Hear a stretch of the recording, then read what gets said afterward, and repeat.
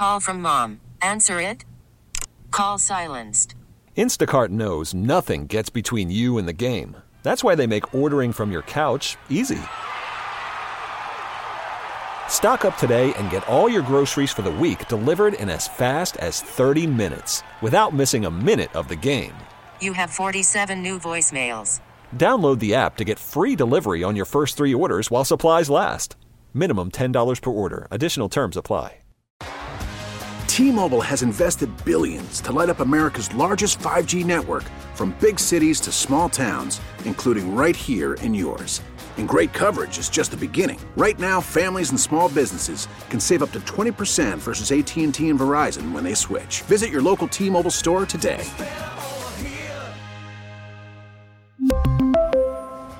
Plan savings with 3 lines of T-Mobile Essentials versus comparable available plans. Plan features and taxes and fees may vary. Buffalo's own Dave Leventhal, editor-in-chief at Raw Story. Dave, good morning. Happy Sunday. And same to you, Joe Beamer. And we should say, I call this the Dave Leventhal effect. The last 3 times you've been on Hardline, the Sabres have won the day before. I mean, it's clearly because of that, so I'll take full credit. I think so. Let's get right into it, and let's start with something that, next to the Murdaugh trial, seemed to get a lot of the attention on the cable news networks this week, and that is Merrick Garland talking with Senate. What was that all about, Dave, and did we learn anything? Yeah, so it was a Senate hearing, and quite a high-drama one, too, as you might expect. It had major partisan overtones and undertones, and Republicans on the Senate panel in particular pressed him over the Hunter Biden investigation that's taking place out in Delaware. And the bottom line there was that Merrick Garland said, look, I am not going to get involved. It's all going to be up to the U.S. attorney in that particular jurisdiction. And he basically just kind of put his hands up and said, don't blame me, regardless of how it goes. I am staying out of it on purpose. And it really underscores, Joe, just the political sensitivity, regardless of who's president, regardless of what party is in power when it comes to Department of Justice investigations of any sort, but particularly when it involves somebody who is very much in the political sphere, like the son of a president of the United States, in this case, Joe Biden and his son Hunter. So Hunter Biden has lots of troubles that are dogging him right now, this just being one of them. And we'll see ultimately where this goes. But again, just to reiterate here, Merrick Garland's saying to everyone in a public forum, nope, this is not going to be driven by me. It's going to be driven by somebody arm's length away from me. Another thing that has been getting a ton of attention, I would say, ever since the inauguration of Joe Biden, Dave, and that was this his push for loan forgiveness. Took another took another strike at the Supreme Court this week. Yeah, and a hearing there too. The oral arguments taking place before the Supreme Court. And everyone always tries to read into the back and forth that takes place among the lawyers and the justices of the Supreme Court. The conservative justices were very skeptical, at least in their words, when it came to believing that or indicating that this was something that was going to stand constitutional muster, and whether the President of the United States actually had the power, or his administration, to forgive loans, to wipe them away that are already on the books. And one big question coming out of this is whether the Supreme Court, if it ultimately decides to strike down Joe Biden's plan to forgive these loans, if it's just going to be a narrow decision that focuses on that, or if it's going to be something that is wider reaching, that would speak to executive powers, that would speak to the President of the United States' ability, be that Joe Biden or whoever the next president is, to go ahead and make decisions that may, in the opinion of the courts, go beyond the separation of powers among the judiciary, Congress, and the executive branch. So nobody has a crystal ball. Nobody can predict exactly where this is all going to go. And the 9 justices themselves are going to be the ultimate arbiters of that. But definitely some high drama, and particularly if you are one of the people who may have a 5 or 6 figure student loan debt on your own personal books, very, very interested in the outcome of this case. Yes, for sure. And that's another one, Dave. You know, I say there's things that usually will come back and we'll talk about again. Loan forgiveness is one of those. George Santos is one of those, Dave. It's to the point now where I just ask you, what happened this week in the saga of George Santos? I mean, the better question might be what didn't happen in the saga of George Santos. Another week goes by, new lies are stated, new lies are discovered, more drama involving his past, his present, and his future. One little snippet that we reported at the Raw Story is that the Federal Election Commission is again on his case for basically just running a non-operation campaign operation, doesn't have any of the proper people in place, doesn't have a treasurer who may or may not exist, which is problematic when you are trying to raise money for your reelection campaign, which George Santos may or may not have in 2024. So it just, you know, he went on a show recently and effectively acknowledged that he had lied just routinely in the past and sort of just called uncle on that. But the drama continues, and one thing that also happened this week on the George Santos front is that the House Ethics Committee has said that it's going forward with an investigation, but that also, too, is kind of up in the air as to what that will result in part because this committee has a way of going on and on for months or even years before making a decision, and there could potentially be criminal investigations that would supersede anything that Congress, the U.S. House, intramurally is doing, which is notable because the House Ethics Committee would have the potential power to censure or even remove George Santos. It's incredibly rare for Congress to remove one of its own, a duly elected member, but there is historical precedent, and you have to go back about 2 decades to Representative Jim Traficant, if you remember him, from Ohio, a Democrat who got kicked out of Congress because of rank illegalities that he was involved in. So keep an eye on George Santos. He's saying he's not going to leave, and so long as he's there, well, we're probably going to have more drama, Joe. Yeah, Dave, and a story that broke, I think 2 weeks, I might be 2 weeks late to this one, but another congressman, Andy Ogles, it's now been discovered by News Channel 5 in Nashville that he lied about his college transcript. Yeah, and not a probably George Santos level infraction here or allegation of one, if true, but at the same time is also going to make the headlines in the way that it did then because of George Santos, at least in part. Everyone's radar seems to be finely tuned to politicians who have lied their way potentially into office or misrepresented themselves while on the campaign trail. So Ogles is another one who's going to be likely in the spotlight for all the wrong reasons as a result of things that he may have, again, misrepresented while on the campaign trail. Dave, the FBI and the Energy Department this week said that they believe that COVID started as a lab leak theory, but the debate is still on in D.C.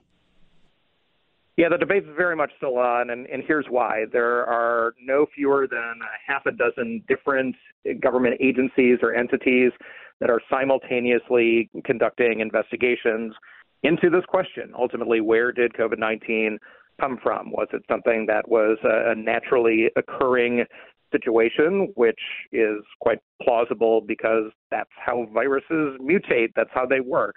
But at the same time, too, there is the possibility, and this is the latest government agency or entity to say so, that there could be another explanation for this. They labeled the Department of Energy, their findings, low confidence. It's not definitive, but it definitely casts a whole lot of, new energy, if you will, onto the idea that this was not a naturally occurring phenomenon. Bottom line is the federal government has come to no consensus conclusion on this. And it still may be months or years before they do, if they ultimately ever do. And I wouldn't be surprised, Joe, if in the coming weeks or months there may be another headline or another report with another government agency coming to a same, or for that matter, a different conclusion, and this debate will rage on. And Dave, in the world of who's going to run in 2024, we found out someone who's not and someone who is. The who's not is Governor Larry Hogan. Did I get that name right? From Maryland, the former Governor Larry Hogan. And he used Trump as the reason he's not going to run. Yeah, he did the Sunday show circuit this morning and said, no, I'm not going to get in. And exactly the reason that he offered is he didn't want to gum up the works for others who may knock Donald Trump off his perch as the 2024 nominee. And Donald Trump is, I think, under any circumstance going to have quite a time and quite a challenge from people who have already gotten in the race, i.e., Nikki Haley and others who may soon get in the race, which could be any of a number of Republicans, from Ron DeSantis to Tim Scott, to Kristi Noem, the governor of South Dakota, and plenty of others, too, who may see this as an opportunity with Donald Trump being weakened relative to where he may have been a couple of years ago and try to basically turn the page on the Trump era. So this is going to be one heck of a Republican primary, and Donald Trump's poll numbers are going down, and other Republicans are smelling political blood, which is why we're having this conversation in the first place. And on the other side, Marianne Williamson wants to challenge Joe Biden in a Democrat primary. Absolutely. And so Marianne Williamson, if you remember from 2020, she was a Democratic primary candidate. For a moment, she was really catching fire and getting a heck of a lot of attention and seeming like she could, if nothing else, cause some trouble for some more traditional candidates in the early primary states of Iowa, New Hampshire, and South Carolina. But she really fizzled out, and she never really went anywhere at all, never got, in the end, too much attention, and definitely didn't get any delegates or votes that propelled her forward. But this is a different situation. We have in Joe Biden a Democratic incumbent, and it's fairly rare for anyone serious to challenge a sitting president. But she's going to try and provide an alternative. She's definitely somebody who is very good at self-PR and public relations, so she's going to be out there. She was at Union Station here in Washington, D.C., just the other day to officially formally launch, and has filed her paperwork to go ahead and start fundraising. But it would be absolutely shocking if she was any more than token opposition to Joe Biden. If Joe Biden decides to run, which he has not at this point said that he is absolutely, definitively, 100% absolutely going to do. All indications are that he will, and that it'll be relatively soon when he announces. But until he actually says the words, we're still in a bit of a holding pattern as to who ultimately is going to be the Democratic Party standard bearer going into 2024. All right, Dave. Now, Ticketmaster, has been in the news, but also tickets. And Bernie Sanders has a new book out, and he's actually going around reading the book. Am I reading this correctly? You are correct. He's going on tour to just sit in front of an audience and read his book? Not the whole thing, but it's a book event, excerpts, sure. So if you've ever been to a book event, the author will get up and do a dog and pony show. But Raw Story this week reported, and my colleague Matt Laszlo, our congressional correspondent, caught up with Bernie Sanders because we discovered that some of the tickets that were being sold by Ticketmaster for Bernie Sanders' show about a book about anti-capitalism were in fact going for $273 a pop, with ticket fees that were into the $40, $50, $60 range, well more than the cover price of the book itself.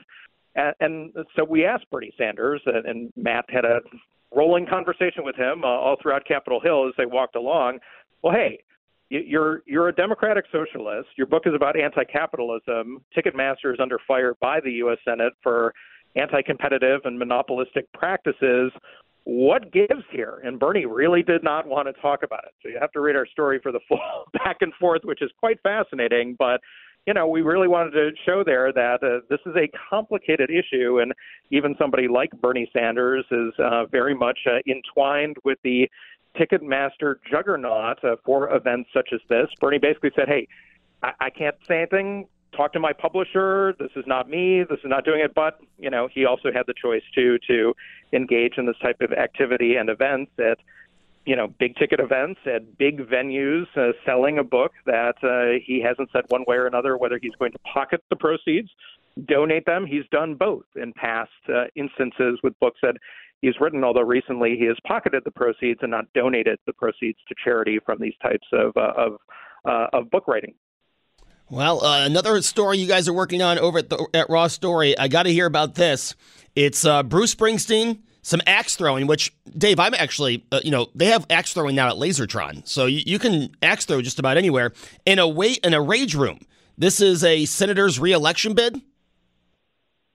Oh, it very much is. So first of all, I got to say, if there was axe throwing at Lasertron when I was growing up in the Buffalo area, then we may not be having this conversation right now, because I have a feeling I might not be here, but very good thing. But anyway, the situation here is that Bob Casey is a senator from Pennsylvania. Pennsylvania is a pretty purple state. We saw that in the last go-around with the midterm elections. He is pretty much at the vanguard, I would say, here in 2023 of doing creative political fundraisers. It's just not enough anymore, Joe, to have a rubber chicken dinner here in Washington, D.C.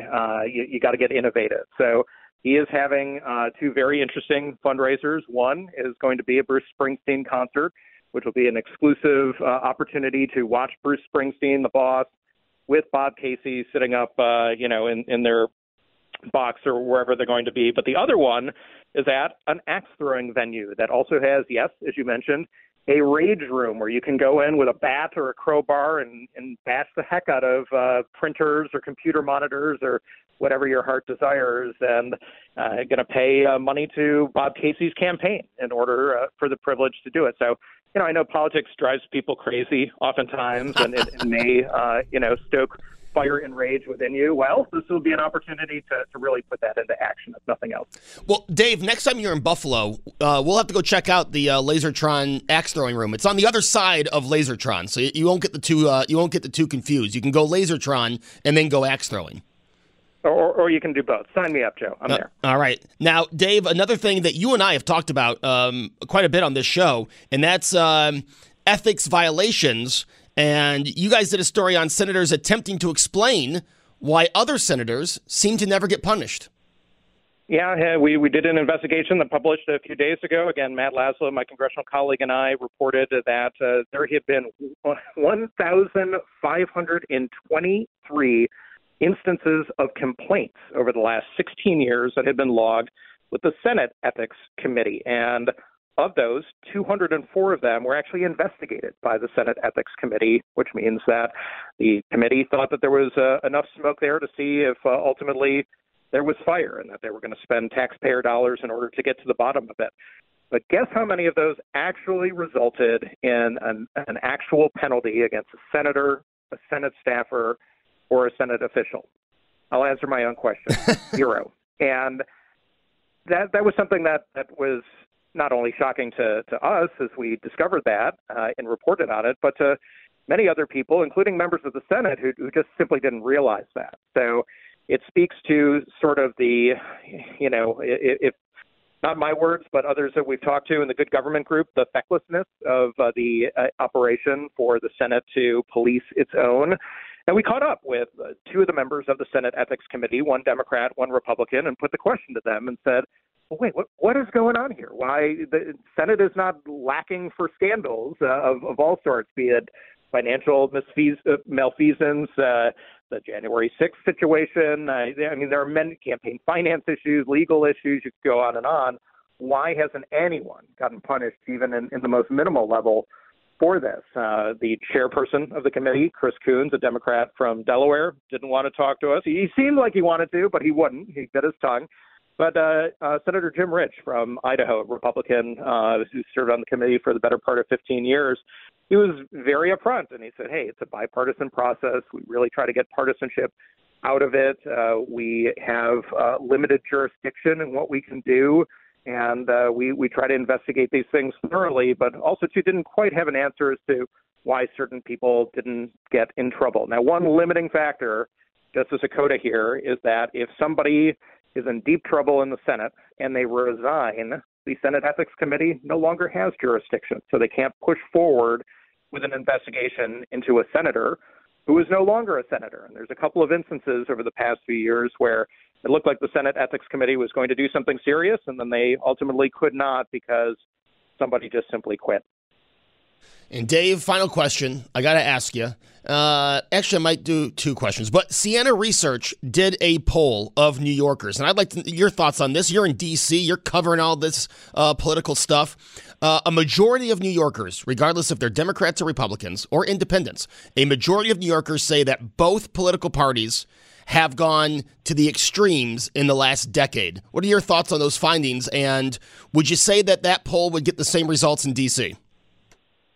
Yeah, I think you're going to see maybe a little bit differently, but that seems to be a uniform feeling across the country. There have been other similar polls in the past couple of years that have definitely indicated that people feel as if both political parties are definitely going toward the extremes, may not necessarily be at the extremes, but are a heck of a lot less moderate than they used to be. And it really just speaks to sort of the age of polarization that we have here. This is not the Republican Party big tent situation of the 80s and 90s. This is not the Democratic Party saying, oh, yeah, we'll let in anyone. And, whether it's abortion rights or labor issues, if you're a Democrat, we support you. Although I would note that there is certain tolerance for people like Joe Manchin, senator from West Virginia, John Tester, a Democrat from Montana, who ostensibly are either already running for re-election or will be soon. They are not liberal Democrats, I think, by any standard current modern definition, but yet Democrats are going to put up with them because they want to retain the Senate and don't want to lose. They have a bare bones majority. So there are definitely, still political implications at play here that will, perhaps moderate a little bit the parties on both sides. Dave Leventhal, editor-in-chief from Raw Story. Dave, I always go over the time I'm going to bring you, and I appreciate you joining me this Sunday morning. Hey, my pleasure. Thank you, Joe. We really need new phones. T-Mobile will cover the cost of 4 amazing new iPhone 15s, and each line is only $25 a month. New iPhone 15s? It's better over here. Only at T-Mobile, get 4 iPhone 15s on us and 4 lines for $25 per line per month with eligible trade-in when you switch. Minimum of 4 lines for $25 per line per month with autopay discount using debit or bank account. $5 more per line without autopay, plus taxes and fees. Phone fee at 24 monthly bill credits for well-qualified customers. Contact us before canceling account to continue bill credits or credit stop and balance on required finance agreement due. $35 per line connection charge applies. See T-Mobile.com. Spring is a time of renewal, so why not refresh your home with a little help from Blinds.com? We make getting custom window treatments a minor project with major impact. Choose from premium blinds, shades, and shutters. We even have options for your patio, too. Blinds.com invented a better way to shop for custom window treatments. There's no pushy salespeople in your home or inflated showroom prices. Our design experts can help you find the perfect window treatments on your schedule. We'll even send free samples directly to you. Plus, we can handle the measuring and installation for you. Unlimited window treatments installed for just one low cost. And with Blinds.com, you'll always get transparent pricing. No hidden fees. Our free shipping and 100% satisfaction guarantee can put the spring back into your step and into your home, too. Shop Blinds.com right now and save up to 45%. Up to 45% off for a limited time at Blinds.com. Blinds.com. Rules and restrictions may apply. O'Reilly. Protect your vehicle's engine with a full synthetic oil change and save with Mobil 1 at O'Reilly Auto Parts. Purchase 5 quarts of Mobil 1 full synthetic motor oil and receive a $10 O'Reilly gift card after rebate. See store for details. With your Mobil 1 purchase, you'll also receive 2 times points during O Rewards Bonus Points Month at O'Reilly Auto Parts. O'Reilly Auto Parts.